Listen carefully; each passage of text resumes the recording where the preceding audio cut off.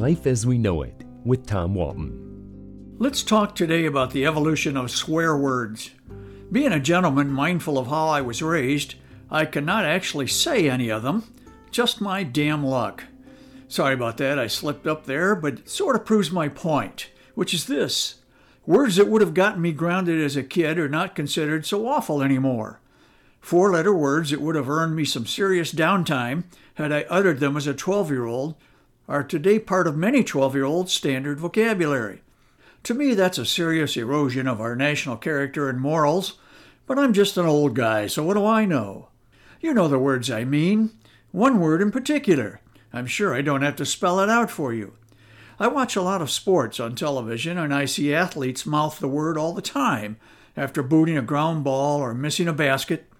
Occasionally during the 2020 baseball season, I even heard it. It's amazing what the microphones pick up when there are no fans in the stands. There was a time when such lapses would have brought down the wrath of federal regulators. Now hardly anyone thinks anything of it. Not that it matters, but I do. So many times I've attended sporting events where the fans express their displeasure with an unpopular call by shouting BS in unison, except they don't use the initials. I know people who use such words in anger toward their own children. I also have heard teenagers say them to their own parents. It's almost as if all the old swear words have become so much a part of the vernacular that they've lost their impact. Just listen to primetime dramas on TV. I'm not just talking about the streaming services you pay for, but the network shows that everybody gets. The curse words fly freely. I don't need to hear such graphic references to bodily functions, even if the word is used completely in the context of something else. Prudish as that must sound, I do not consider myself a prude. I've been known to let loose a profanity or two in my time, but I can't recall doing so in public.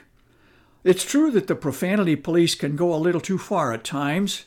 My wife tells me that when she was a child, she and her brother were forbidden to even say "shut up" to each other. The preferred alternative? Shush. I can just imagine it. Shush. No, you shush. Heartfelt sibling sentiment for sure, but hopelessly lame by today's standards. There's another aspect to this evolution of curse words, and it is the belief that they actually provide benefits. Researchers at the Massachusetts College of Liberal Arts insist that those of us who curse now and then are not necessarily dolts, but might be quite intelligent. I am incredulous but encouraged. They also say cursing improves pain tolerance. Researchers discovered that saying the S word instead of shoot made pinching one's finger in the car door a little less painful. Similarly, plunging one's hand into a bucket of ice water was more tolerable when subjects dropped the big bomb itself, the mother of all curse words, instead of a benign word like phooey.